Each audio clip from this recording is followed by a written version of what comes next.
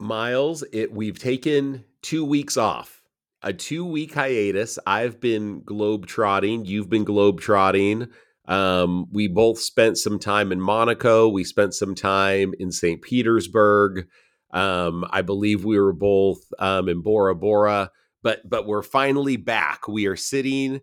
We've been making so much money at this podcast. We felt like, hey, let's just spend it. You only live once. Let's go on a world tour. Let's eat the best champagne or drink the best champagne, eat the best caviar. But eventually the money runs out and we're back. So how you doing, my friend? Well, you might have been able to do that during our bye week, but I was on IR with a sore esophagus. It's just been a long season, and so I was back at the facility with kind of lemon teas and potions and tinctures and to get these vocal cords back in condition. So it was a long bye week for me. That's kind of how it works in the NFL. You have an injury, you have to stay at the facility in the bye week. If you're good to go, you can travel the world as you did. But what's important is we're ready to compete for this week's episode, both of us. Very good. Always compete. In all seriousness, this episode is a long time coming. We wanted to do some sort of a bonus episode that was a year in review, right? I mean, let's look at the year. Let's look at how this Hawks season unfolded a little bit. We both have a few tidbits to share, so it's fun to do this. It's nice to put a wrap on things. It is nice to put a wrap on things. I had great ambitions for the different categories.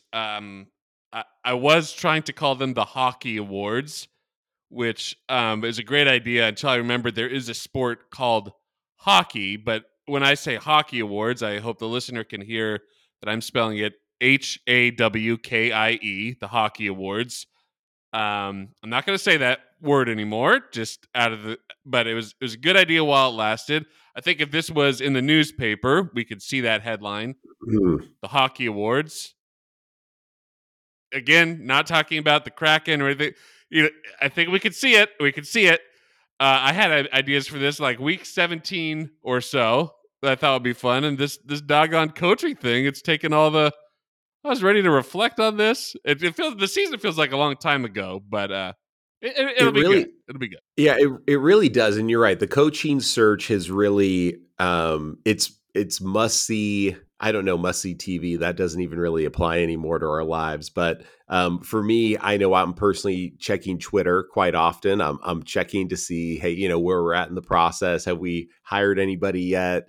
I'll admit to you during the games, and let's talk a little bit about the playoff games. There was really entertaining football to watch. While we're watching those games, I find myself thinking, well, I wouldn't mind the Ravens losing so that we could get that interview process started on Monday. I'm dead serious. And I'm sure plenty of people thinking that way. And then during the Detroit game, I was like, I mean, I don't like San Francisco, but man, if we can get that Ben Johnson guy in here ASAP and just, get the conversation going so we can just figure out who it's going to be. So I will say, even though maybe the teams that I didn't want to win won, I was rooting for the Ravens in Detroit. On the flip side, we were able to move on with our coaching search, which is beneficial. We need to get that thing started. There seems to be a lot of confusion amongst the league about how to handle, and it is not a new issue, but how to handle the issue of interviewing a coach who is currently in the playoffs. And I feel the solution is quite obvious, which is Zoom interview with a 30-minute maximum. They have timed interviews at the combine between the players, but it sounds like these coordinators, they're having to get ready for the biggest games of their lives, and then they have to spend so much attention getting ready for the biggest conversations of their lives. I feel like that'd be really tough for the players. You would kind of have an awareness that your coach isn't 100% there as they've been all week. So let's cap that thing at 30 minutes.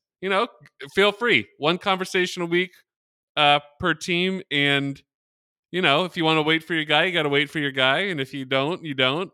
I don't.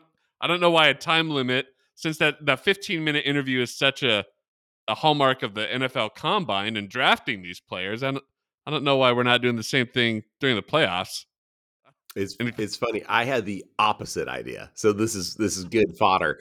So I was thinking about it from a marketing perspective, so the NFL has found a way to dominate almost every month of the year, right? I mean, you finish the season starts in August, really, with preseason, but really it kind of starts in July with training camp, but really it kind of starts in June with mini camp. But really, it kind of starts in May with finishing up free agency and whatnot. But really, it kind of starts in March with the draft, and it made me think, like, if I was the NFL, what I would do is I would say you may not hire a coach, you may not interview anyone until the day after the Super Bowl. So basically start like it's like a new season. Like you have draft season for the NFL, you would have head coaching season, and it would have to fit in between the Super Bowl and the draft, which I think would do a couple of things. I think it would be frantic, which I think would be very entertaining. I think it would make it so teams really had to decide, do we really want to fire this guy? Because if we do, this is probably going to be a year of disadvantage for us because it's going to be rough. We're going to have to hire this person really fast before the draft.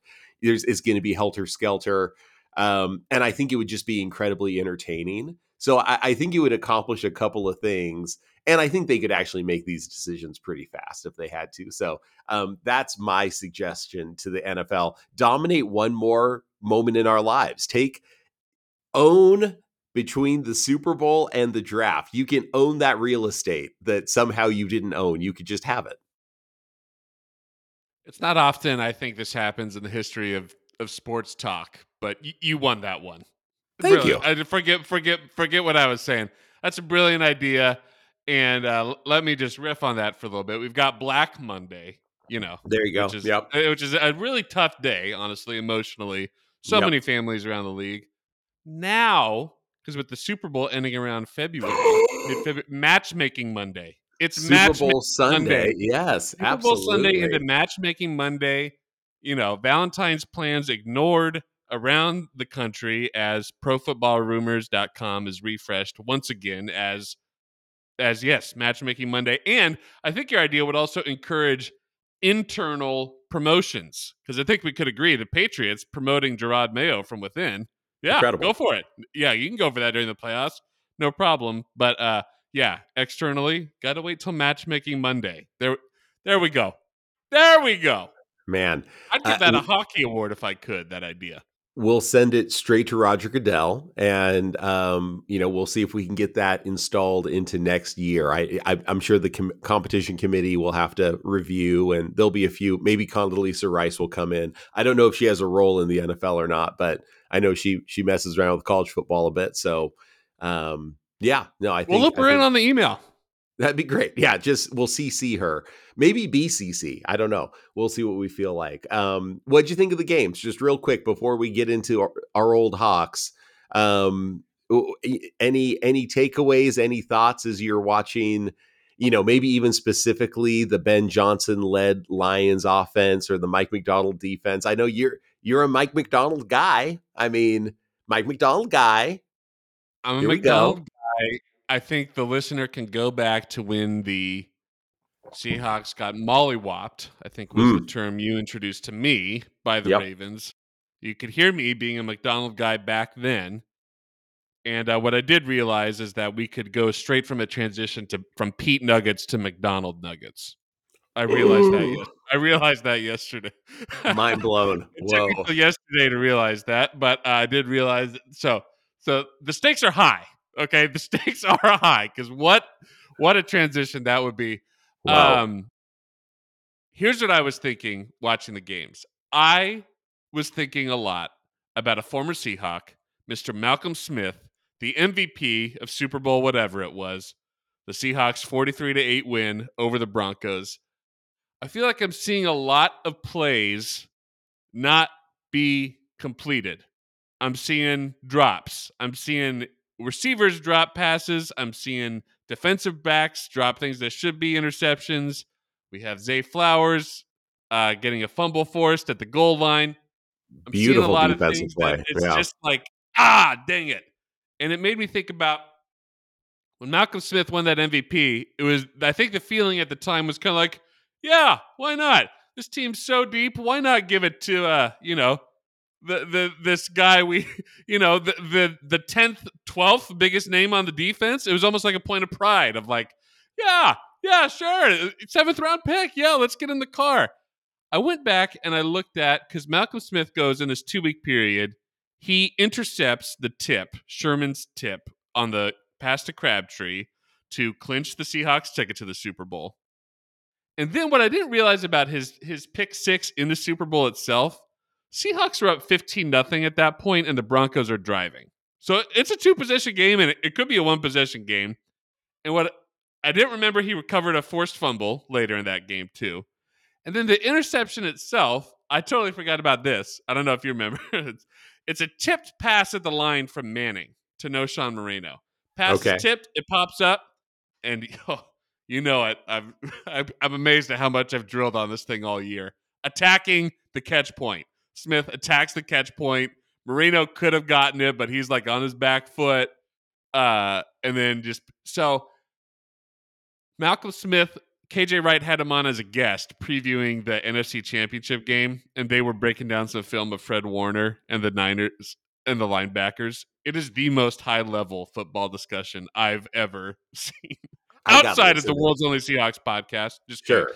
No, these guys are scholars. One, they're both in their like offices. They've got like, it's like a professor's office setting that they're both in, and they're breaking it down like professors. And it just occurred to me that Smith felt like the real professional. And for all these plays, he just went to the play. He just followed through and went to the play. That pass to Crabtree is in the corner. It seems like nothing's going to come out of it. Smith just follows it. Boom. He's there to Yeah. make the catch. Just cleanly makes the catch. And it really made me appreciate what a scholar of football that guy was, and how thoughtful he was in his fundamentals. And man, it paid off in the biggest moments. And you just never know if you're going to have a big moment like that. And he had 3 in 2 weeks. They can come fast at you. And he was there to just clinch them all. And it seems like not that big of a deal, but they were huge, huge plays. Yeah, put yourself in position to be in the right spot, do your work and all of that. I don't know if you were listening to, this is now maybe 3 or 4 weeks ago. Mike Zalk just kind of brought that tip up, and he was saying like how important Malcolm Smith actually was to that play. And because Richard Sherman was so crazy with Aaron Andrews, he kind of takes the spotlight of, the tip, which what Richard did was incredible. But it is weird to think about if Richard tips it, if Richard does everything the exact same and Malcolm Smith isn't there to intercept it, it's like, I could be wrong, but I think that was a first down play.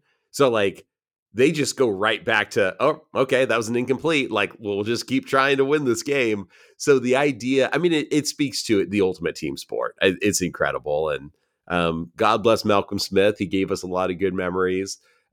Crazy to think about that's your third best linebacker on that team by far. I mean, Malcolm Smith was excellent, and he was the third best linebacker on that team. And I mean, frankly, it wasn't even close. Which is just wild to think about. Like that's when you have a team like humming, when Bobby Wagner, KJ Wright, Malcolm Smith. It's hilarious. It's true, but I'll never take a pick six for granted anymore, or a fumble recovery. Like those Yeah. things, they're kind of random in terms of like being able to predict them, but I don't think they're random in terms of them like happening. Like I think you prepare yourself for them. And like you said, he's like, yeah, he had prepared himself for them, even though he was a relatively anonymous member of that defense. But it Yeah. shows just how prepared they were from top to bottom. Absolutely. And it reminds me, so just now as you're taking me down memory lane, that great goal line stand, right? So you mentioned the Zay Flowers fumble at the goal line. That was an awesome punch out by Snead from the Chiefs. And that actually reminded me of a great Seahawks moment, which is, and maybe the most effort play I've ever seen in my life. And I can't even remember who we were playing. I just remember Earl Thomas making the play. Um, uh, Either a running back or a wide receiver was going in for a touchdown right at the pylon, and Earl Thomas went like full Superman, like flying through the air, his fist like leading the charge, and just knocked the ball out. And it was one of those, it's right next to the pylon, and instead of it going out of bounds, he knocked it out of the back of the end zone, so it was a touchback for the Seahawks. One of the most incredible athletic plays. And he, from the safety position, he roved all the way over to make the play. And it was one of those where it's like everything had broken down. The guy was going to get into the end zone, and Earl just Supermaned it and just made it happen. And at the very last moment, prevented a touchdown. It's probably my favorite Earl Thomas play of all time. And watching that Snead play against Zay Flowers immediately reminded me of it, because what an incredible effort play. Like, I can't let this ball get into the end zone. Like, I can't. That I have to stop it. It's great. And I always feel that's why the playoffs are so compelling every year, no matter, if your team's in them or not, because it's just so crazy how it just happens that like the whole eye of the football world like comes in on a guy, Yeah. and they come through or they don't, and it's so high stakes. I feel bad for the guys who don't, but then it's such a triumph for the guys who do, the Malcolm Smiths who Yeah. do. But I um think I think it's going to be a fun Super Bowl. I mean, the 49ers are so undeniably great, and they're so deep at every single freaking position. It's unbelievable to watch that team. So I'm looking forward to it, man. I'm looking. I mean, as much as I hate to admit it, the Christian McCaffrey trade is like an unbelievably good trade. I remember when it happened, I was like, this guy's always hurt. Like, he's really, really good, but he's always hurt. This is going to backfire on the Niners, and it has not. He's had an incredible season, incredible couple seasons. They're a great team. What can I say? I hate them, but they're good. I was watching Patrick Mahomes and Travis Kelce. They won another playoff game, and this has become quite a routine. And it was making me wonder just where we are in the history books all time with playoff wins. Yeah. So Patrick Mahomes has 14 playoff wins as of right now. Before the Super Bowl, we'll see what happens, which puts him in a career tie with Peyton Manning, Steve Young, and John Elway. So, like, Unreal. however old he is, he's currently tied with those guys. And it was making me think, so Brady's the all-time leader at 35. There's one position player who has more than half of his career playoff wins in NFL history. Who has half, like, it goes Brady at 35, and then it's like Gostowski at 21, Vinatieri at 20, two kickers. And then there's one position player at 19, Bill Romanowski, Oh, which I wouldn't whoa. have thought, but he got on board with like four different teams in the playoffs. So he's at 19. Mahomes is at 14. Kelsey's at 15. I mean, these guys are really like coming up on the top of things. And I It's really crazy. and I believe Tony Gonzalez only played in one playoff game, which is just wild. That is tough. Yeah. Maybe the Yeah. best looking man in NFL history, and he only got to play in one playoff game. That is a travesty. Those power rankings coming next episode. Yeah, I'm working on that. I'm working on the we're gonna call them the cuties. And it's gonna be really good. Okay, you want to go to your hockeys? Should we talk about the hockey? How do you like pronounce The over pronounce the Hawksters. The words? The Hawksters? Hawksters. Now that makes you think more like a hawk. Yeah, just Okay. gotta make sure everyone knows that there's a W in there. I know this is the 48th annual Hawkster Awards, but we're still just locking in the name. But I Are, think we're ready for the 48th straight year to present our Hawkster Awards. give us the first category, sir. The first Hawkster Award goes to the most. Oh, and by the you don't know what I'm gonna say. Answer wise, I've got a secret ballot here. Yes. For the Hawksters, the 48th annual Hawksters. The first Hawkster goes to the most fun play of the year. The play that maybe it didn't impact a win. Maybe it was just the most fun. It was the most excited you got the entire year watching the old Seahawks. Oh man, I was hoping I saw drums on our little audio thing. I was like, oh, drum roll would be perfect. Sorry about that, folks. It wasn't. This is not a sponsored podcast. Um, It does make me feel though like we are at an awards banquet with we both are wearing our suits and ties oh at yeah, this, and we do have the trophy, the Hawkster trophies right next to us that we're going to just kind of shift from one end of our table to the other since the Seahawks aren't here right now. So that really kind of elevated I'm the planning on awards feel. driving them up to Renton, and yeah, I'll take them to the VMAC. So my first Hawkster award for the fun play of the year goes to. I wish I had a drum roll, but I don't. I'll just say it. Um, and this is what I wrote down: the massive, because that's the only thing I can think of, TD that DK Metcalf had against Dallas. So if you remember, it was a slant right down the middle, bam, and you know what, 60-yard touchdown. It was one of those moments where we actually talked about it. Well, of course we did, but we specifically went some time how cool it was, like how DK just ran like as fast as he could. And there was a moment when like there were no Dallas Cowboys anywhere near him and he was still like running hard. And it was just, I don't know. It was a I, what do you say about DK? It, I hate the term freak athlete, but it is so apropos to DK Metcalf. It was such a beautiful, crazy, like, yeah, that's a DK Metcalf play, and he just blew this game wide open. Unfortunately, we didn't go on to win that game, but it certainly wasn't DK's fault, as I believe DK had 3 touchdowns against Dallas. He was a man possessed. You're correct about that one. I think what's memorable about that play to me is it made you realize that, oh, we are almost going a year at a time between being able to see DK at actual top speed on a football field. Like for the most, like there's a like you know average depth of target 10 yards or whatever. That's not enough time for him to get to top speed. There's very few circumstances where he's actually hitting his top speed, and you saw it for just a few seconds there, and it was like, whoa. Yeah, I mean, very few seconds because it's so fast. So yeah, that's my fun play of the year. What's yours? Mine is pretty early in the year. I'm going back to Monday Night Football, Week 4. Devin Witherspoon picks off Danny Dimes at the goal line, 98-yard pick six the other way. Um, it was a 14-3 win, and just like the Malcolm Smith interception, actually, I didn't realize the tie-in here, but that game was only 14-3, and the Giants were on the goal line at the time of that pick. So really, that game might not have turned into a blowout without that huge pick six.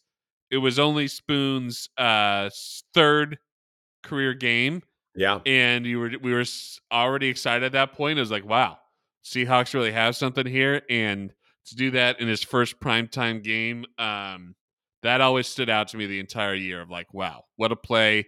A new a new generation has arrived for sure. It was exciting to just know because at that time there was a lot of talk around Seattle about a name that hasn't been mentioned a lot in the last few months, Mr. Jalen Carter. that's right. Ah, Jalen Carter, Jalen Carter.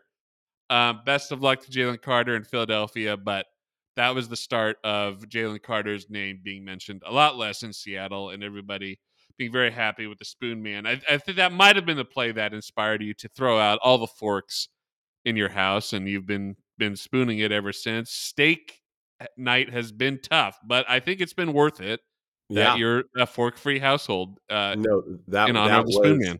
yeah, that was where we just couldn't do. I love sporks, and I can't even do those. I have to be completely dedicated to spoons. Well, what stands out to me about that game specifically was that it seemed like that was a game that Spoon and Jamal Adams both dominated. Like even though Jamal played for what the first um Like 9 snaps, 7 to 9 9 snaps. I snaps. mean, yeah, he got that concussion really fast.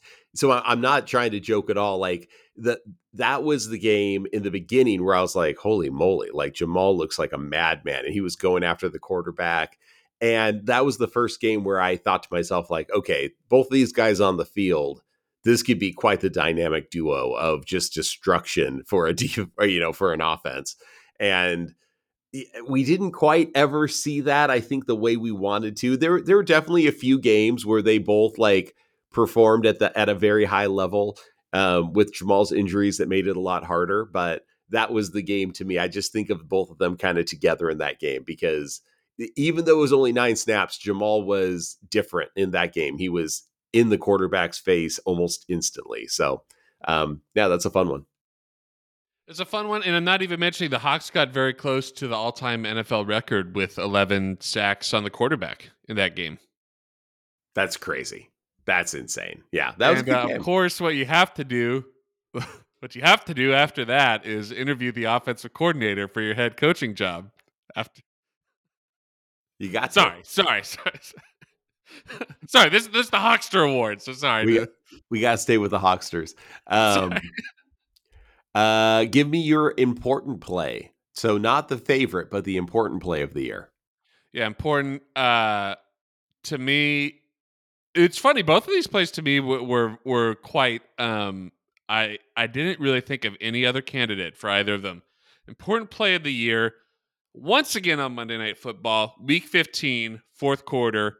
Drew Lock drops it in the bucket to Jackson Smith and Jigba for the touchdown to secure the win over the Eagles. 29-yard throw on 3rd and 10. And looking back at it, that Matt Patricia and the Eagles got a lot of criticism for how the defense was called, but that ball had to be absolutely perfect, and it was. It was a pretty well defended play. There was one place to put the ball, and that's exactly where Drew Lock put it. It was just such a crazy moment. It's a little less crazy now, knowing that the Eagles season ended as bizarrely as it did. But hey, look, it's an NFL team, and the Seahawks were part of that. That play was a big part of the reason that the Eagles were kind of sliding downhill and couldn't really stop. Yeah, Yeah, couldn't catch their breath. No, absolutely. That's a good one, man. I went, I think, in a similar direction, from at least from a standpoint of the group. So for me, it was, and it seems weird that you would say this is an important play because it was only week 2, but to me, in retrospect, it makes sense because it was against the Detroit Lions, right? So eventually, the Lions go on to be one of the best teams in the NFC. And to me, one of the key, really important victories that the Seahawks got, when you look back at the season as a whole, you can point to that Detroit game as an important one for us. If you remember, that game went into overtime. And in fact, that was a game where Gino, I was rewatching it today. Gino makes a terrible decision right before the game goes into overtime, and like takes I don't know, probably like a 20-yard sack. He like runs backwards, almost runs into the end zone, takes just a historically bad sack. We have to punt it. That puts them in great field position. They tie the game. Here we go. But Gino comes right back. He throws 2 great passes, and we will get to the play, I promise. But I wanted to give you this because it was to 2 tight ends. The first pass Gino throws in overtime is right down the seam, right down the middle, to none other than Noah Fant for like a 20-yard pickup. So first play of the game in overtime. Has a few other plays, and then another huge play down the left sideline to Colby Parkinson, another kind of 20-yard type play to Colby. That got us in position. The play before the Tyler Lockett touchdown is to DK Metcalf on the left-hand side. And then finally, the play. Tyler Lockett is out on the right side of the field. Fakes like he's going to go inside and then runs toward the sidelines, and um, uh, throws just a dart. Gino throws a dart to Tyler, but he's not in the end zone at the moment. He's about, I don't know, 2 yards outside the end zone, and Tyler has to kind of do a dive for the pylon, and that is how we win that game. We seal it with the Tyler Lockett pylon touching touchdown. And in retrospect, as I think about it, pretty important play, right? Because it was one of our key wins. We didn't know it at the time, but it turns out one of the marquee wins of the year. against a really great team. And Tyler Lockett delivered, as he always does. It probably is the best. It is. I wonder if it makes sense to retroact. Can you retroactively change the value of wins? Or were they just as valuable as they are when it happened? Okay, whatever. It. Looking back at it, it is the peak of the Seahawks season. Funny enough, coming off one of the worst games, that Week 1 loss, home loss to the Los Angeles Rams, where uh, Absolutely. things things looked awry, and to correct just about everything immediately like that was a good feeling. And yeah, I can remember that big Geno sack now. It's funny, I had not thought about that at all, but yeah. And that was the game. It was that drive and those completions that got me on this whole doggone 3 tight ends thing. Look, the Hawks started it, okay? They put those 3 beautiful tight ends out there, and They did that work. drive, that overtime drive was a thing of beauty. They had those guys on the field a lot for that drive, and I couldn't stop talking about it for months. They did work, man. No, it was a great game. And yeah, I mean, you're right. If you think about how in the dumps everybody was after week 1, I mean, after week 1, we were in the dumps. Oh my gosh, we were supposed to destroy this Rams team. What happened? Who's this kid named Puka Nakua? We've never even heard of him, and he's so good. um, so yeah, just incredible turnaround right off the bat to get the season. Here's the next category. Shout out to a Hawk. So who is the Seahawk that you feel like you didn't shout out enough this year? Who didn't get enough credit from Miles Ray? You know what? This is basically the reason I wanted to do the Hawkster Awards this year, because I wanted to do a shout out to a Hawk, a bonus shout out. I don't know if I said this player's name on the World's Only Seahawks podcast the entire year, but I really appreciated what he did, and very excited for him to be a long-term player on the team. And that is Boye Mafe. Mm, Second year, 9 sacks, 6 passes defended, 16 quarterback hits, 1 forced fumble. Just his first season as a regular starter. It was incredibly exciting, and it's crazy that he is. I mean, this Russell Wilson trade, the picks and the players just kept on coming. He was part of that deal. He was taken number 40 overall in 2022. The Seahawks were sitting at 41, where they took Kenny Walker, and the Broncos pick was number 40. They took Boye Mafe. Well, I mean, it's crazy the value, the players that the Seahawks were able to get with the picks they got from Denver. But more than more than just Boye Mafe's play, I really do have the feeling, and of course, things can change very quickly in professional sports, but I just have a good feeling that this is a man for Seattle. There's a really great history of Seahawks players, and I'm thinking of Doug Baldwin, I'm thinking of KJ Wright, guys who stay in the city for a long time after they are retired, who become a part of the city. And I just have a feeling that that's going to be Boye Mafe. I feel like he's just a very stoic guy, which is very interesting, especially for a defensive player. And I just have a good feeling that he's the type of guy who he's so solid that you just keep him. You just He's the kind of guy who does not move around the NFL.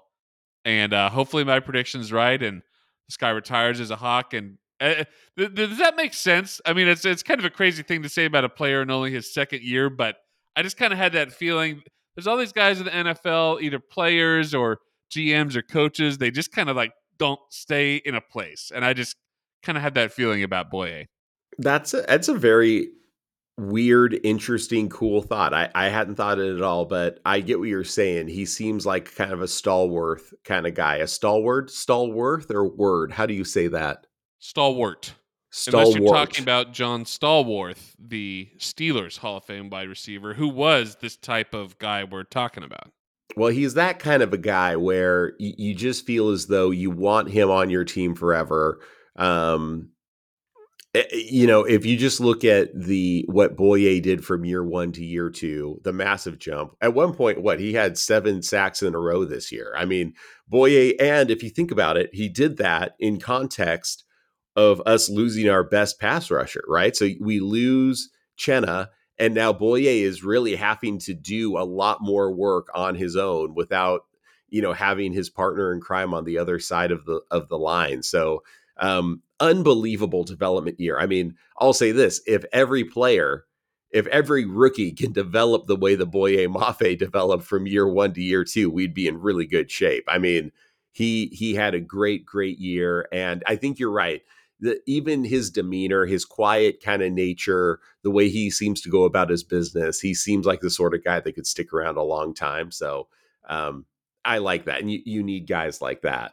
For me, and I feel funny even saying this because he's the most overlooked wide receiver in all of football, and he was on my fantasy team, and I love him, and I feel like I did talk about him a bit, but not enough, is Tyler Lockett. On a team, it's unreal how he can, in my mind, always fly under the radar, no matter what. And on a team with DK Metcalf and Jackson Smith and Jigba, it seems somehow easy to forget that Tyler was there. And then he just did what he does every single year, which is post. I mean, that's the only word I think for it. He just is the epitome of consistency. He's a professional. He makes the clutch catch when you need it. He makes the big catch when you need it. He gets the touchdowns when you need them. He's unbelievable. And he's, I think, probably a quarterback's best friend. So, yeah, Tyler Lockett. I probably didn't talk about him enough. And I don't know how he does it. I don't know how someone this good is just perpetually under the radar, but it seems to be in his nature. I don't get it. I'm seeing a connection because I feel like Lockett is also like a man for Seattle. It feels like he's kind of like there. Like I hope so. I don't know about after his career is done, but certainly in his playing career, it's very hard to imagine him in any other uniform and a player to put in. It's probably about a decade now, right? Or Oh pretty yeah. darn close. Like it's a very rare and special thing for a player to spend a decade on a team. Uh, in any capacity. And yeah, with you, I do. It's hard to say. I do think the Seahawks wide receivers could be the best in the league next year. It's a tremendous trio of players, and Jackson Smith and Jigba will only be in his second year. And yeah, you say that, and you kind of want to overlook Lockett because Metcalf and JSN have flashier moments, but you're just proving your point about Yeah. how valuable he is. Yeah, no, he's the best.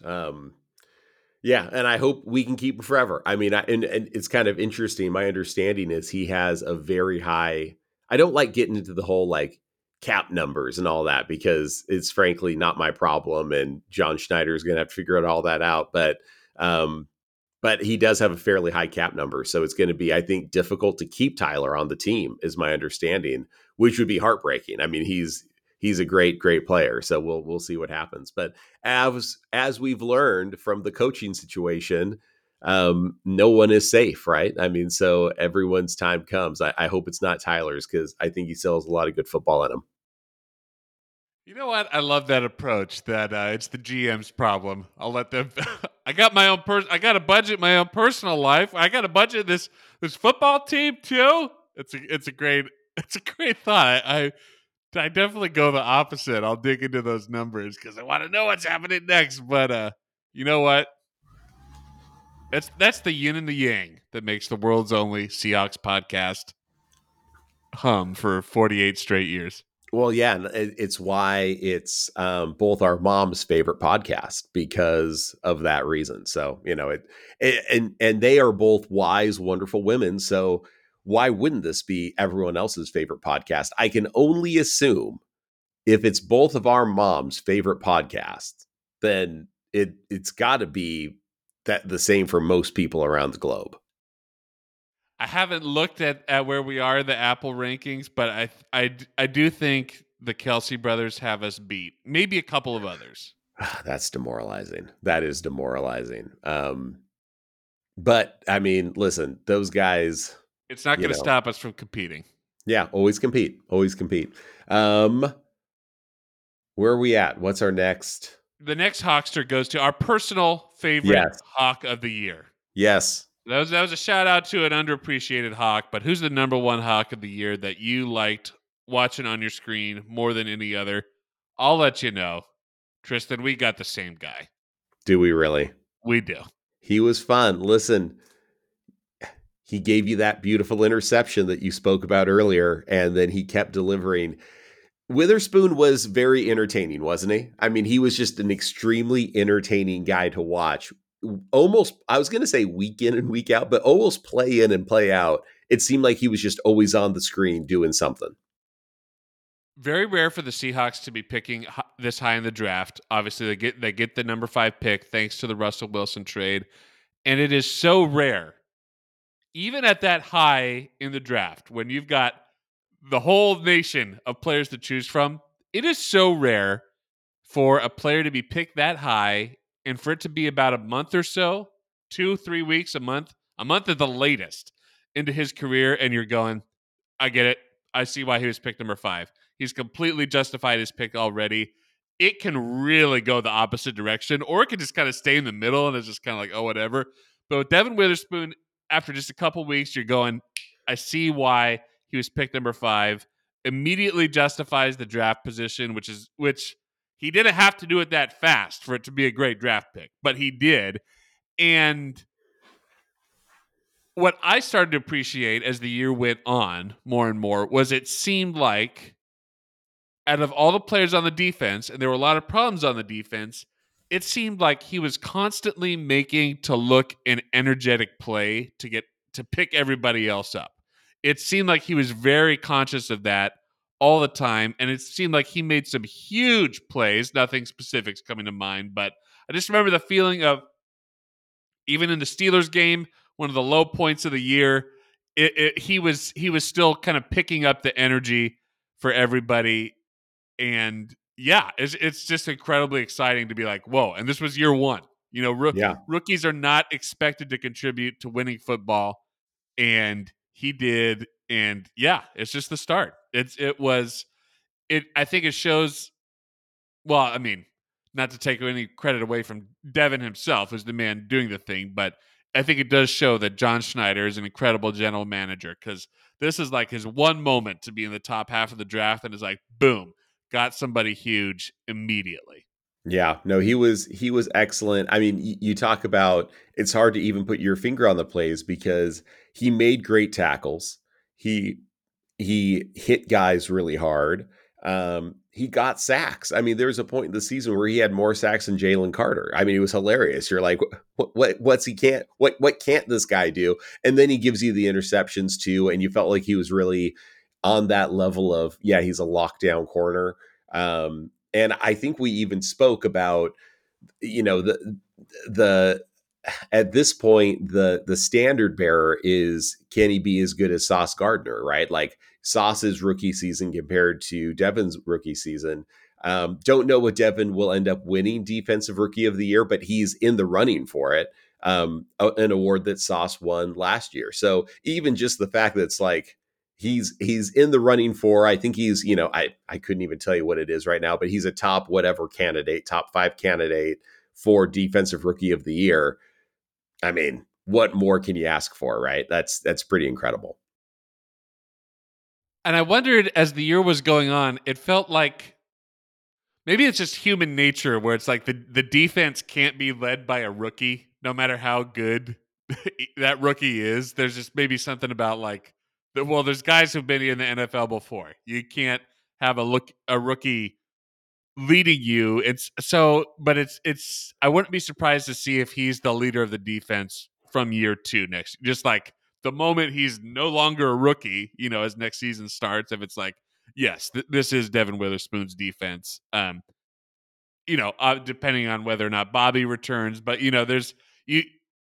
Even if Bobby returns, you would certainly expect there to be a sort of passing of the torch. Yeah, I mean, listen, we can both imagine a world where Bobby's not on the defense, where Jamal Adams isn't on this defense, right? And then suddenly, a lot of those suddenly your average age just got a lot younger, right? I mean, now you really are a super young defense. and there's going to be more of an opportunity to fill those voids. So yeah, pretty cool.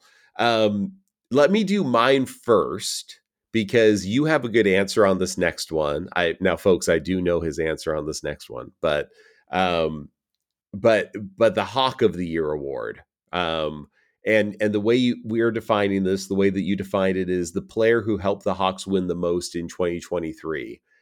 Um, I sat at my desk for a long time thinking about this one, and the way that I was kind of thinking through it, um, I didn't I didn't feel like I wanted to kind of have this exercise without thinking about the quarterback position whatsoever. So I was thinking about it purely just everybody else except, which I don't know if that was the right way to go about it or not. I don't know if that really makes sense or not, or if that's fair.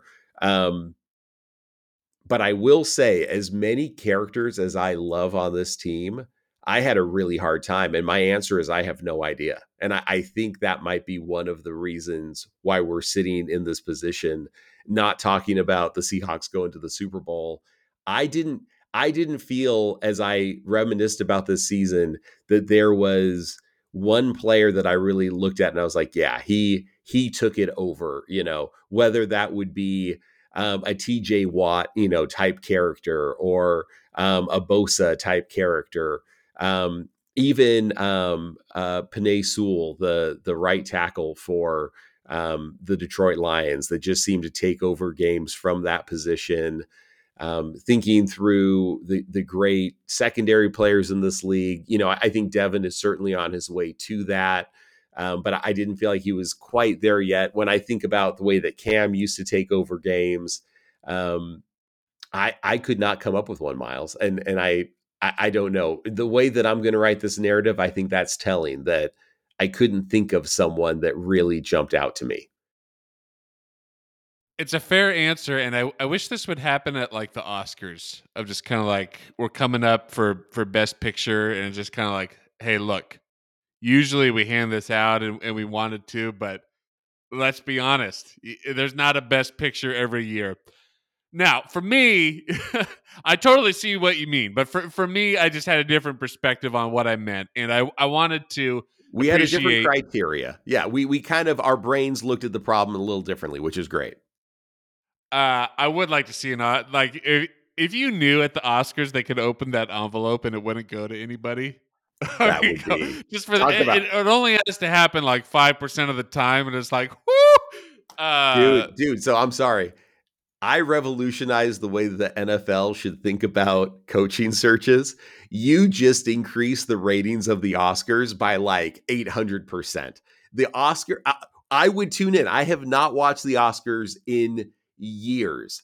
If I knew there was a slight chance that would happen for best film, I would not even, I wouldn't even think about it. Like, it would be on every single year. Can you imagine the drama? Can you imagine seeing like actors and directors sitting at the table, and then like it they open that up and it's like, none of you were good enough this year. You don't deserve best picture.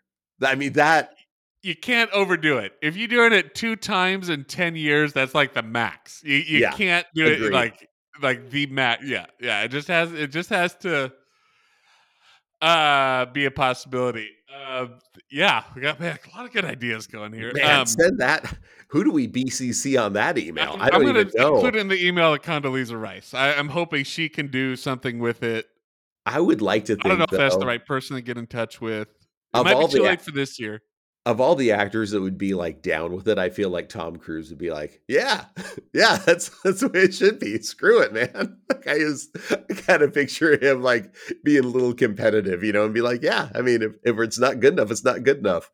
That's That's how it works with the Hall of Fame. They don't have a set number of people. It's a a great point. percentage criteria. They don't have a set number of people that get in every year. Oh, I'm in. That's really funny.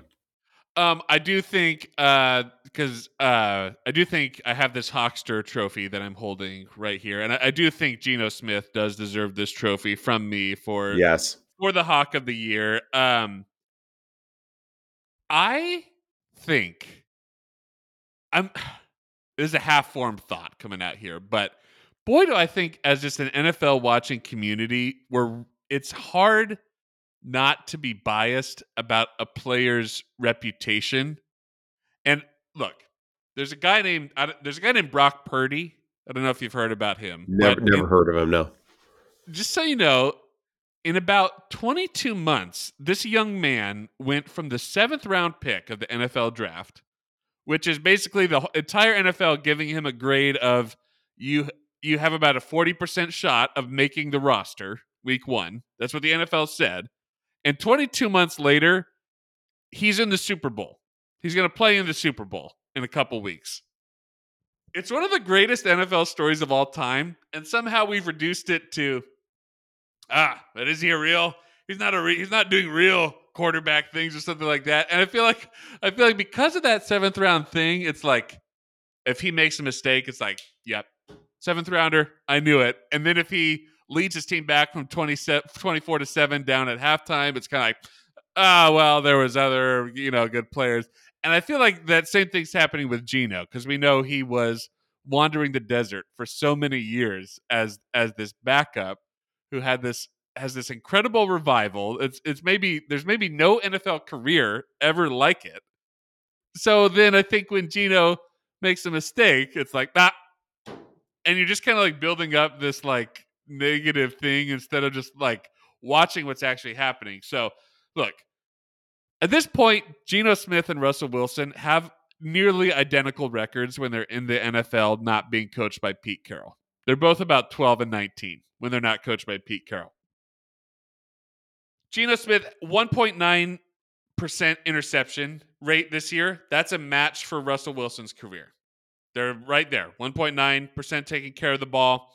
He had 4 game-winning drives on the year. Russell Wilson beat that in one season. He had 5 one year. 245 yards per game. Russ did better than that in 5 of his 12 seasons. So Geno Smith's year was right in the middle of like, and Russell Wilson is top 20 all time in career yards and touchdowns. So Geno Smith had this year that would not be Russell Wilson's best year, but it would be Russell Wilson's like 4th, 5th, 6th best year out of his 12 with the Seahawks. And it's just amazing. And there's conversation because there's this deadline coming up in February that the Seahawks could cut him loose. And it's like, cut him loose for who, man? Like, Yeah. I'm not really hearing a name, to make sense of who would be better than Geno Smith. And I think, I think, I think he's a very high quality quarterback, and like, yeah, okay. So he's not 23, and so he's not going to be the quarterback for the next 15 years. Still think he is by far the Seahawks' best option at quarterback for 2024, and I think they could be a deep playoff. There's a lot of things to solve around Renton, and quarterback's not one of them. If a few other things get solved, you could see this team being at the conference championship level next year, sure. But it felt like the kind of rhythm of the offense, play calling would be the kind of thing to solve, and not like Geno's abilities. He just takes such good care of the ball. Yeah, I so makes smart decisions. Sorry. I no, I completely agree with you, and yes, he is. There's no doubt he's the most important player. There is one thing he didn't even show up for though. Like there's one thing as a football player that he did not help the Seahawks at all, and that is stopping the run, Miles. And you have to be able to stop the run to win football games. And Geno just was not, I don't think he was a willing defensive tackle for us. He would not get in there and stop the run. Other teams, listen, it is undeniable. You have to admit this, even though you love Geno. It is undeniable that in the games that Geno started, there were games where we absolutely got gashed in the run game, and he did nothing. He did nothing to stop them. They ran I'm all over looking at us. his stats right now. I'm seeing 0 tackles, 0 sacks. Can't So believe it. I thought what you were going to mention is that he was not holding kicks for Jason Myers. What? Back quarterbacks used to do that. When did that change? I think it changed with Anyway. Tony Romo. I think Oh, it changed with Tony with the Seahawks. I think that is. there we go. Back to the Seahawks, I baby. think literally For $1 million, can you tell me who tackled Tony Romo on the way to the end zone? I shouldn't do this to you on live television. Um, Babineau. yes, yes, he did it. Big play, Babs, Jordan Babineau. Oh my gosh. Best moment. I was screaming my lungs out in joy that night. It was great. It was perfect. Perfect moment. But yeah, I think that's the last time that that they had him for, which is crazy because Anyway, it is. Gino. Well, just to say, Gino did not help out Jason Myers with any of that this year. He didn't do that either. Yeah, he didn't hold the ball well, and he didn't during kicks, and yeah, he was a terrible defensive tackle. Besides that, though, he did his job fairly well. The Seahawks did hire him to play quarterback, and when he played quarterback, Pretty good. he, yeah, yes, and I think there's an idea that like, oh, so all right, so Gino is probably somewhere around the 15th best quarterback in the league this year. I would guess, I would say, somewhere around. It's kind of hard to differentiate, and there's a school of thought that it's like, okay, well, that's league average, and if you're at league average, you're kind of stuck, and you need to take a huge swing at a quarterback in the draft because then you could get the next Patrick Mahomes. That's the only way you could do it. And it's like, I don't really think that's a strategy. Patrick Mahomes is one of the best 2 or 3 football players of all time. If you can get one of the 2 or 3 best football players of all time on your team, yeah, I would go ahead and do that. I would take Patrick Mahomes over Geno Smith, but that's not really a strat. Like there's only 2 or 3 of those 2 or 3 best players of all time. It's not really a strategy of like how to build a team of like, yeah. No, it's totally true. It's a lot like at the end of the year where we were winning those games so closely. Like it's great to win a few games at the end of the year on final drives. And it's great that you can do it at like a 75% clip. We were killing it, but it's not a strategy for winning. You have to do all the fundamentals. You have to have a team that can stop the run, that can run the football, that can get to the quarterback, that can do each phase. We should move on. We're Well, rambling.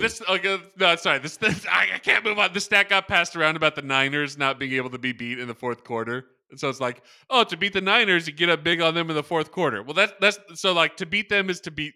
In order to beat them, you beat them. That's not a strategy either. So anyway, there we go. Dumb take. I I'm agree with glad I you. got that one. That was not worth it to interrupt you. It's good. It's good to get it off your chest. The next and the last, by the way, award go. It's my favorite one for obvious reasons. The Pete Nugget of the year.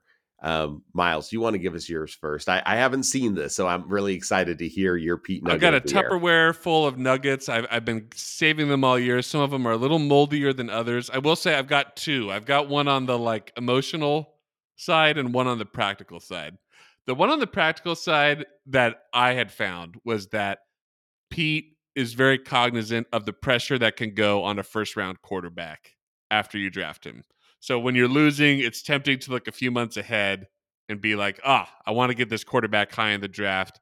And I thought it was really smart that Pete is looking a few months ahead of that and going like, man, when September, October rolls around, it can really mess with a quarterback's development to have all that pressure on him right away. You like it's just so much pressure, and I think it's led to some very interesting decisions in Seattle over the years.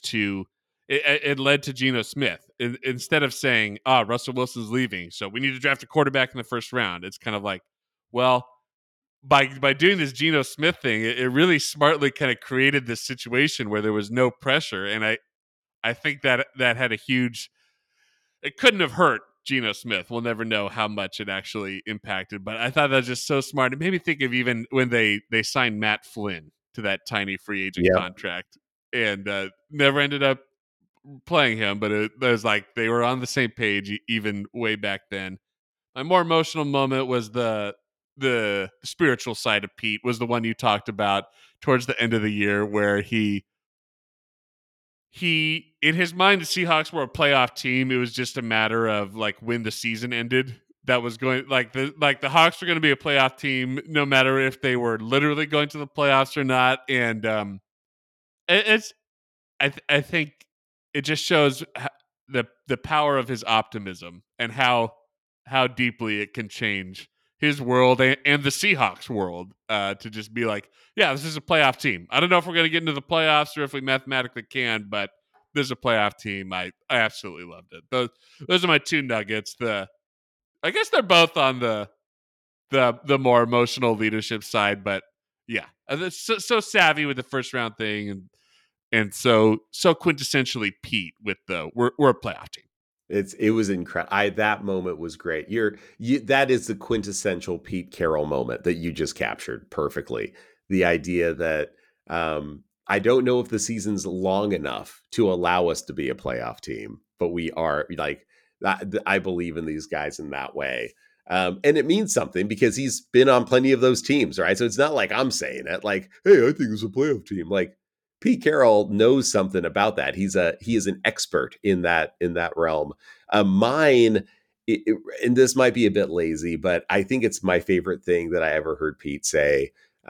Because as much as I want to be committed to my profession and to be great at what I do, um, there is more to life than what you do for a living, and there is more to life than your favorite hobbies, and there's more to life than competing. And I just love the thought that his final presser, when asked what was your favorite moment as a Seahawk, that he instantly talked about being on the stadium or on the stage.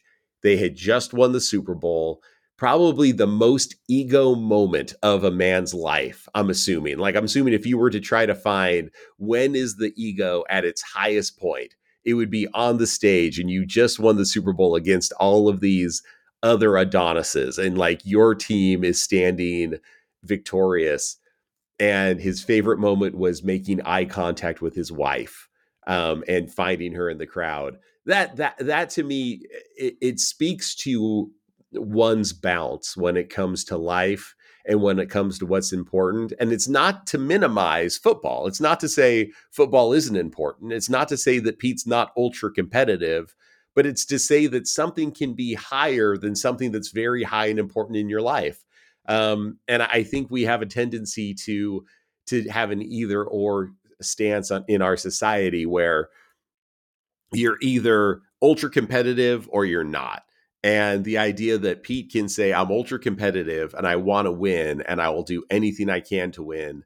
And that is of a very high importance to me. But then there's a notch higher, and that's my wife, and that's sharing moments with her in real life. Um, I think, and I'm sure of this, that kind of philosophy and that understanding of the way the world actually works, um, probably was eye opening to his players throughout the years. I'm sure there's plenty of kids that grew up thinking this is the most important thing in the world because people have always told me this is why I'm valuable, right? You are valuable to our community because you're a football player, right? You're the star football player on your high school. You're the star football player in college. This is where you where you show your value and how we value you as a person. And I bet you there's a lot of kids over the years that has seen the way Pete looks at life and realized, oh, I'm more than just that. And I do bring more to my community, to my family, to my dad, to my friends than just this one thing. This is not the defining thing of who I am. This is just a thing of who I am. And when I think of Pete finding his wife in the crowd, that's a beautiful example of it. He is a head football coach of the Seattle Seahawks. He is a Super Bowl champion, but that's not who he is. That's just one of the things he is. So that's the thing that really just grabs me when I think of Pete, and honestly, almost makes me cry because that's pretty cool. He's a cool dude. No, you're getting me as well, and that was very well said. And you actually discussed this moment to me. It was we were talking, but there were no microphones and nothing was recording. I'm not sure what that was. It was not a podcast, but we were Well, what do you call conversing. those? Whatever. Um, Converse? No, that's a shoe. That's a tennis shoe. Conversation. we We were were on. having a conversation, and you described Yes. this moment to me, and when I went back and watched it, I was struck by this question about his favorite moment as a Seahawk. It kind of comes from nowhere in the middle of the press conference because there's a lot of fact finding in this press conference in terms of like, okay, what's happening? Like, you're an advisor or whatnot. This conversation kind of comes from nowhere, and what struck me about it was the immediacy of his answer.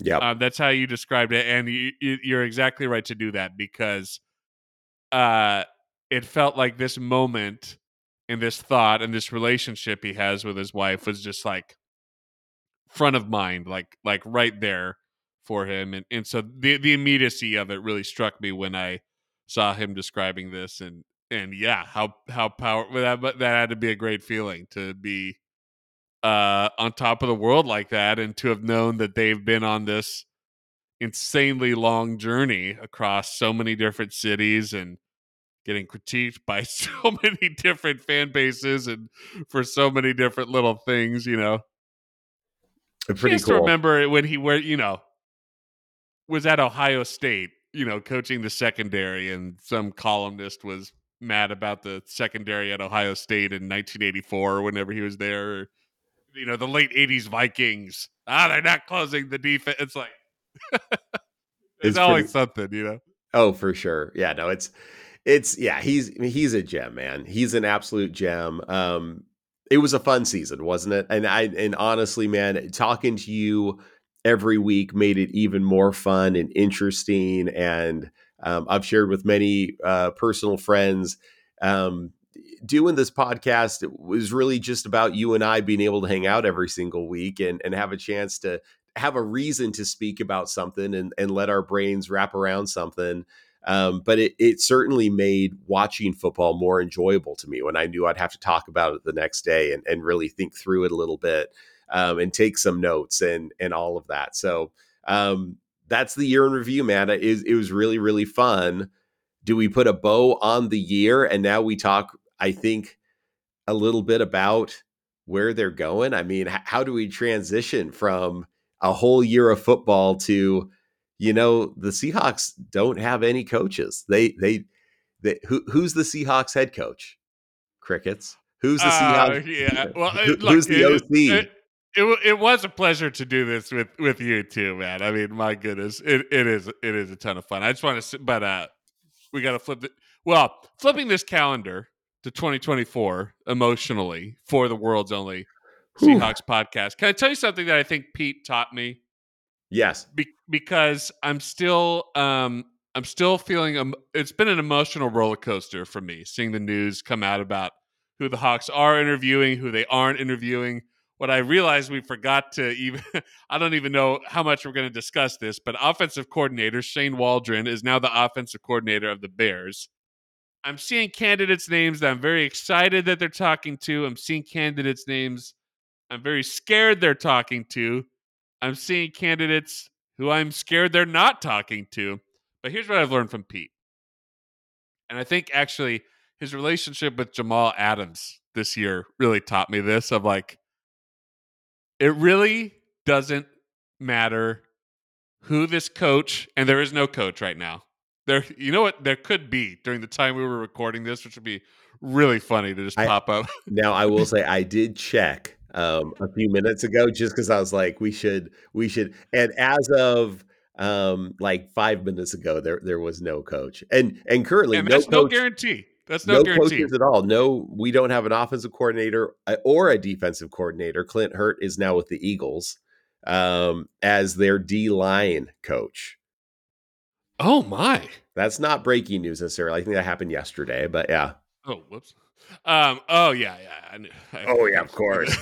Clint Hurt, defensive line coach for the Eagles. Kind of fun though. I mean, imagine Clint Hurt. He's a smart man. I mean, if you're going to coach a defensive line, go to the Eagles. I mean, that's insane. It's like, all right, guys, call me if you need me. I guess. I feel like I could be the D line coach for the Eagles. I just have to work out a lot more. Clint Hurt's a much larger man than me. Here, here's what I learned from Pete. It's not with Jamal. Is that it doesn't. No matter what I thought of this candidate before they got hired, and same with like I'm gonna be all in on this guy once he becomes the coach of the Seahawks. Like no matter what. I think it was the same thing with it was a rocky road for Jamal this year, and I'm not talking the ice cream. I'm talking it was a bumpy road Yeah. for Jamal on the field and off the field. And I think it was very powerful that Pete he didn't pretend like Jamal was having a great season or something like that because he wasn't. And it's also true that the Seahawks really lost the trade if you kind of look at draft value and stuff like that. But I think it's very smart of Pete to say, like, okay, the draft value, that conversation, that's in the past. Yep. This is our guy. He's on our team. And it's the same thing with this coaching search. I would not have made the change in coach uh, and I still feel really bad that he's just kind of like, what's he doing day to day? What has Pete been doing day to day this month? I mean, it Crazy. would Yeah. advising on what exactly? You know, so I'm still not happy how it all went down. It's not how I would have done it, but nonetheless, I'm going to be all in behind this guy, whoever he or she is. Whenever they get appointed as the head coach of the Seahawks. That said, boy, would I be well. I'm more excited about some people than others. Yeah, but I think to your point, if Pete's listening to this, I feel like I could hear his words say, yeah, because why wouldn't you be? Like, why wouldn't you just be all like excited and hope that someone's going to be successful and help them and compete with them and support them and all that? I feel like that might be exactly what Pete would say in the context of that conversation, right? Because what's the upside of not? Like, why wouldn't you? Why wouldn't you be excited and be supportive? Like, it doesn't help anyone to be negative. Um, that's yeah, it's I love that, man. I love Pete learnings because he really does. He's a treasure trove.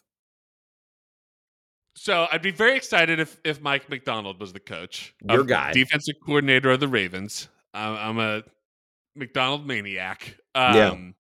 And I think I think it is compelling that I was that way in the middle of the season when we Yeah. could not have fathomed Pete being let go at the end of the year and McDonald.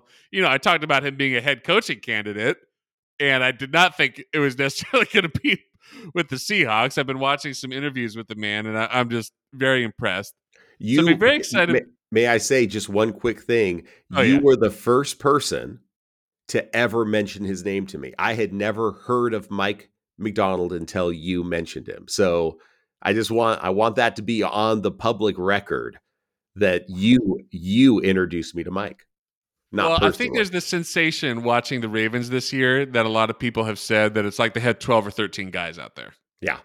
And so that feels like odds. So not to I was never quite as excited about Ben Johnson, although I'm not that might be my bad, not being as excited about Ben Johnson, but that just was it feels like Mike McDonald's signature of like creating the illusion of many people out there. Let me throw this out at you though. I don't know why Bill Belichick isn't being considered as a candidate. I like not every like okay, it's not going to be a 14-year engagement as it was with Pete if you bring in Bill Belichick, but the man is still an elite defensive coach and I just and John Schneider mentioned in his press conference that they're not looking to tear the team down, which was one of my anxious questions from last time. They think they're on the brink of the Super Bowl. Hey, this what an alignment here. We got a guy who can be in here for a 3 or 4 year push to the Super Bowl. We're not building from the ground up. It's a playoff ready team. It's bizarre to me that it's just that nobody's even thinking about it. It just is bizarre to me. I mean, it's It's bizarre. crazy. Yeah, I mean, two of the best coaches of all time are both willing and wanting to coach, and no one wants them to coach. I mean, it is Yes, it yeah, is that's the other thing. It's bizarre that this whole thing went by and nobody was really pursuing Pete. That was as crazy to me as well. Like I don't and it would be really funny if Belichick succeeded Pete in both New England and then again in that would Seattle. that would be yeah, that there would be a great humor to That that. doesn't matter. That doesn't matter. It feels it it just it feels like we're maybe outsmarting ourselves with like, yeah, I know they're really old for NFL coaches, but Can you imagine being man, Raheem Morris and being like, wait, you're hiring me as the Falcons head coach. You interviewed Bill Belichick twice. Like the Falcons, the first guy they brought in was Bill. They brought him in a second time.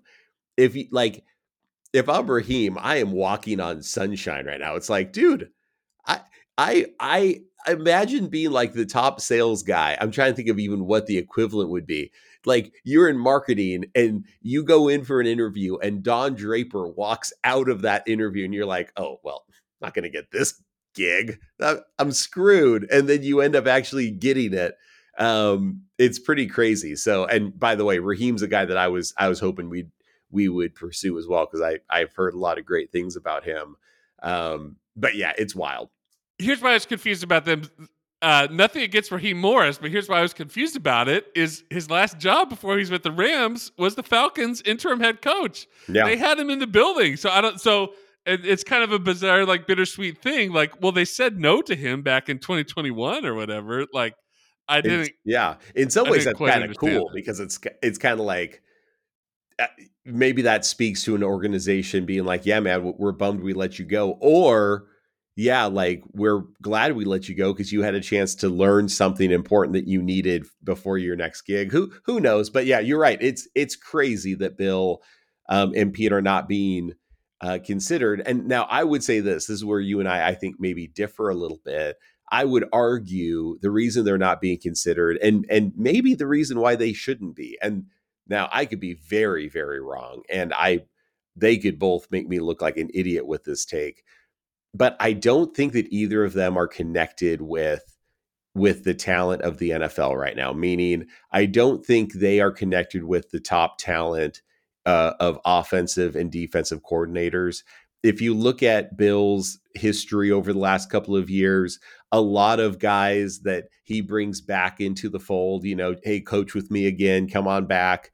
Um, Pete, there was a time when Pete got the job where it was Quinn and it was Gus Bradley, and it really felt like he was bringing in innovation into the Seahawks from an OC and a DC perspective. And indeed, you would see we were at the time. I mean, 10 years ago, it was like we are where the Rams are right now, meaning we can't hold on to staff because everyone wants to hire our people, right? We get Gus Bradley, he's doing great, and then we lose him. And then we get Dan Quinn, he's doing great, then we lose him. And the same thing was happening, I guess maybe never on the offensive side as much. But it just seemed like we had a plethora of really good young coaches coming through the org. And I got to say, the last couple of years, it hasn't felt that way. It hasn't felt like we were connected with kind of the pipeline of young, good coaching talent. Um, and I do think that hurt Pete a little bit. I honestly do. And I think it hurt Bill a little bit too, not having some of these younger guys to mold. And I think they would hire them if they could. I just don't think they know them. And I think they're just in a different life stage. And so I don't know if that's a correct take or not. But I have a feeling that's kind of one of the reasons why both both orgs kind of decided, yeah, it might just be time to hang up the Spurs. I think that's a lot more compelling in the case of Belichick because there's a lot of retreads and Yeah, and the retreads because guys go somewhere, they have difficulty there, and then they like come back home yeah, to New England.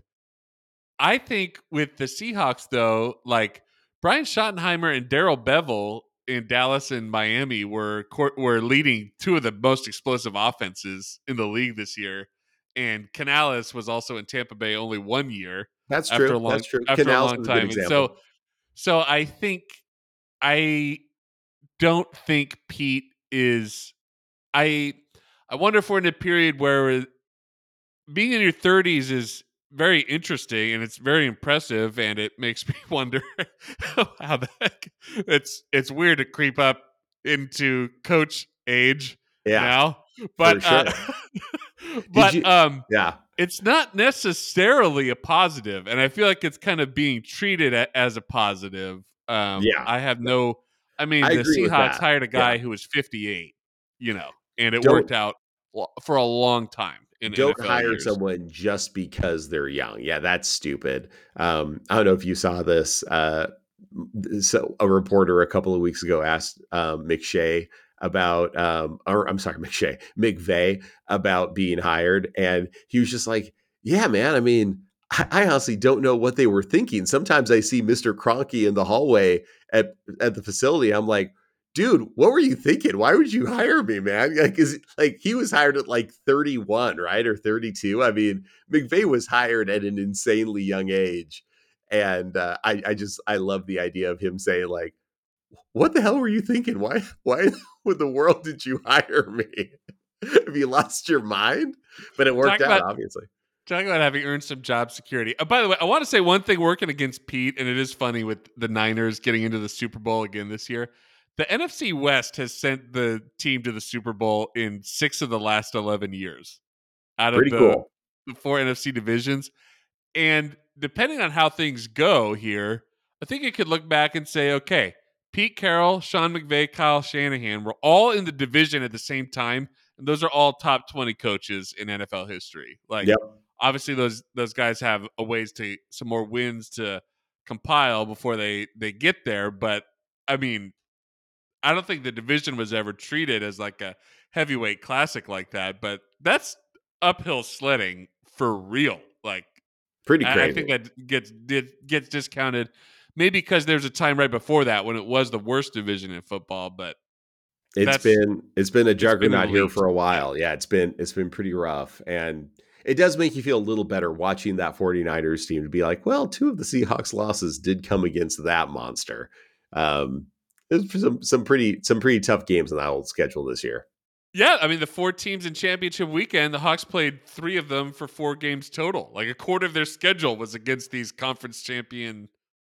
I mean, Yeah, they had to be the only team in the NFL who had to do that, right? I mean, come on. it was wild. It was a wild ride, Can and I I think, mention one more name as we're reaching the end of our time here? oh yeah, Because okay, so the Seahawks have interviewed Mike Kafka, currently the Giants offensive coordinator.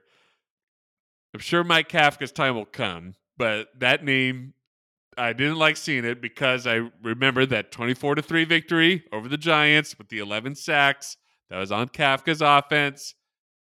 And I was looking at Kafka's history, and he was an assistant with the Chiefs before moving to the Giants. And it made me realize that also nobody's talking about Eric Bieniemy. I don't. I was so frustrated a year or two ago why nobody was talking about this guy, and I don't know what happened. Why he's not being considered as a coach. So this was Patrick Mahomes' first year without Bieniemy as his offensive coordinator. In the regular season, 27 touchdowns, 14 interceptions. Even Patrick Mahomes didn't. Now he knows how to turn it on in the playoffs, but it's those aren't interesting. amazing. Even Patrick Mahomes didn't have amazing numbers without Bieniemy. I don't know what if there's something else why something we don't know in the public. Everything we know publicly says Eric Bieniemy is a better coaching candidate than just about everybody who was hired by another team this offseason. So It's anyway, it's interesting. Yeah, I mean, it might speak to some of those intangibles. I always think when I think of a guy like that, it could be that he's the Vic Fangio of offenses, meaning like Vic Fangio is an elite defensive coordinator. He is freaking great at it. But I think even he's like, yeah, I'm not a head coach. Like I tried that, and like that's just not who I am. And I wonder if that's starting to kind of creep in for Bieniemy a little bit. Like, yeah, this is just you know maybe not who he is. I could be, but Fangio got his shot, He right? did get a shot. Yeah, yeah, he did get a shot. He did get a shot. No, it's interesting, man. Yeah, I mean, but to your point, I mean, he wasn't on, I don't think, any of these lists. Maybe he got a couple of interviews. I don't know. It just felt bizarre to me that Kafka, as Bieniemy's assistant, was being interviewed before, or like interviewed this Bieniemy. cycle when Bieniemy wasn't. Yeah. Now, all that said, so that was my confusion. This is also how it would go if the Seahawks were hiring Mike McDonald. This whole time, I'm happy that these weeks are like, I was happy that they didn't like impulsively do something, being very patient as these playoff weeks went by. It felt like maybe a long few weeks as coaches were hired here and there around the league, but uh, the Seahawks are in position to get Mike McDonald. I mean, there's only two positions left, Seattle and Washington, and I feel like Seattle is a much more appealing organization, closer to contention. I would choose Seattle if I were McDonald. Yeah.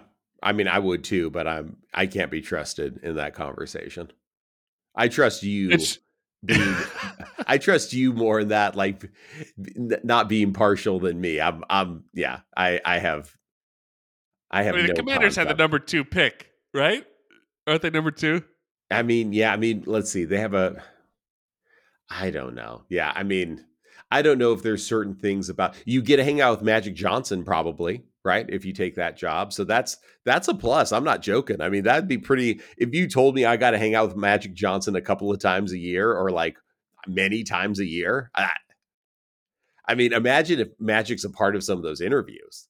You're how do you say no to Magic Johnson? You'd be like, "Oh, okay. Yeah, you know what? It's I'm true. in." Magic's time is split thin, though. I mean, isn't he still with the Dodgers? You know, he's got He's a lot busy of. with the Dodgers. And Um, Magic's a busy man. He's a busy man. Here's my promise to Mike McDonald as the world's Okay. only Seahawks podcast. If you become the head coach of the Seahawks, you will be under no pressure to get rid of all the forks in your house. Hmm. We won't use that as a measure of your dedication to the future leader of the Seahawks defense, Devin Witherspoon. You can even throw out all the spoons in your house. We'll have no expectation for his personal cutlery because I think he's that skilled of a defensive coordinator that silverware drawer can have whatever in it. He has the freedom to choose what he wants to put in there. I thought you were going to say he doesn't have to worry about coming on the podcast, that like we won't pressure him. We won't guilt him into it. You know, he can just, if he wants to come on, great. If not, we get it too. Um, but no, I think it's big of you to point that out to him. I mean, yeah, I'll never use a fork in my life ever again, but that's a personal decision. So Excellent. I thought the commitment was just for Devin Witherspoon's tenure with the Hawks, but that's why damn you're a real. it. So that's why you're a real 12. Oh man. Yeah, maybe I'll rethink that. All right. I think we've run our course here. I think we've done it. I think we've wrapped the season. I think we've talked playoffs. I think we've talked coaching. Any concluders for the audience before we say au revoir? That was French. I'm not Boy, would fooling. I love to share. I'd love to share a Belichick nugget, and I'd love to share a McDonald nugget next year. They'd be so exciting for different reasons. But like I said, I'm behind this guy no matter what. Whoever this guy is, thank you. That's the legacy of Pete right there. Hey, always compete. Go Hawks.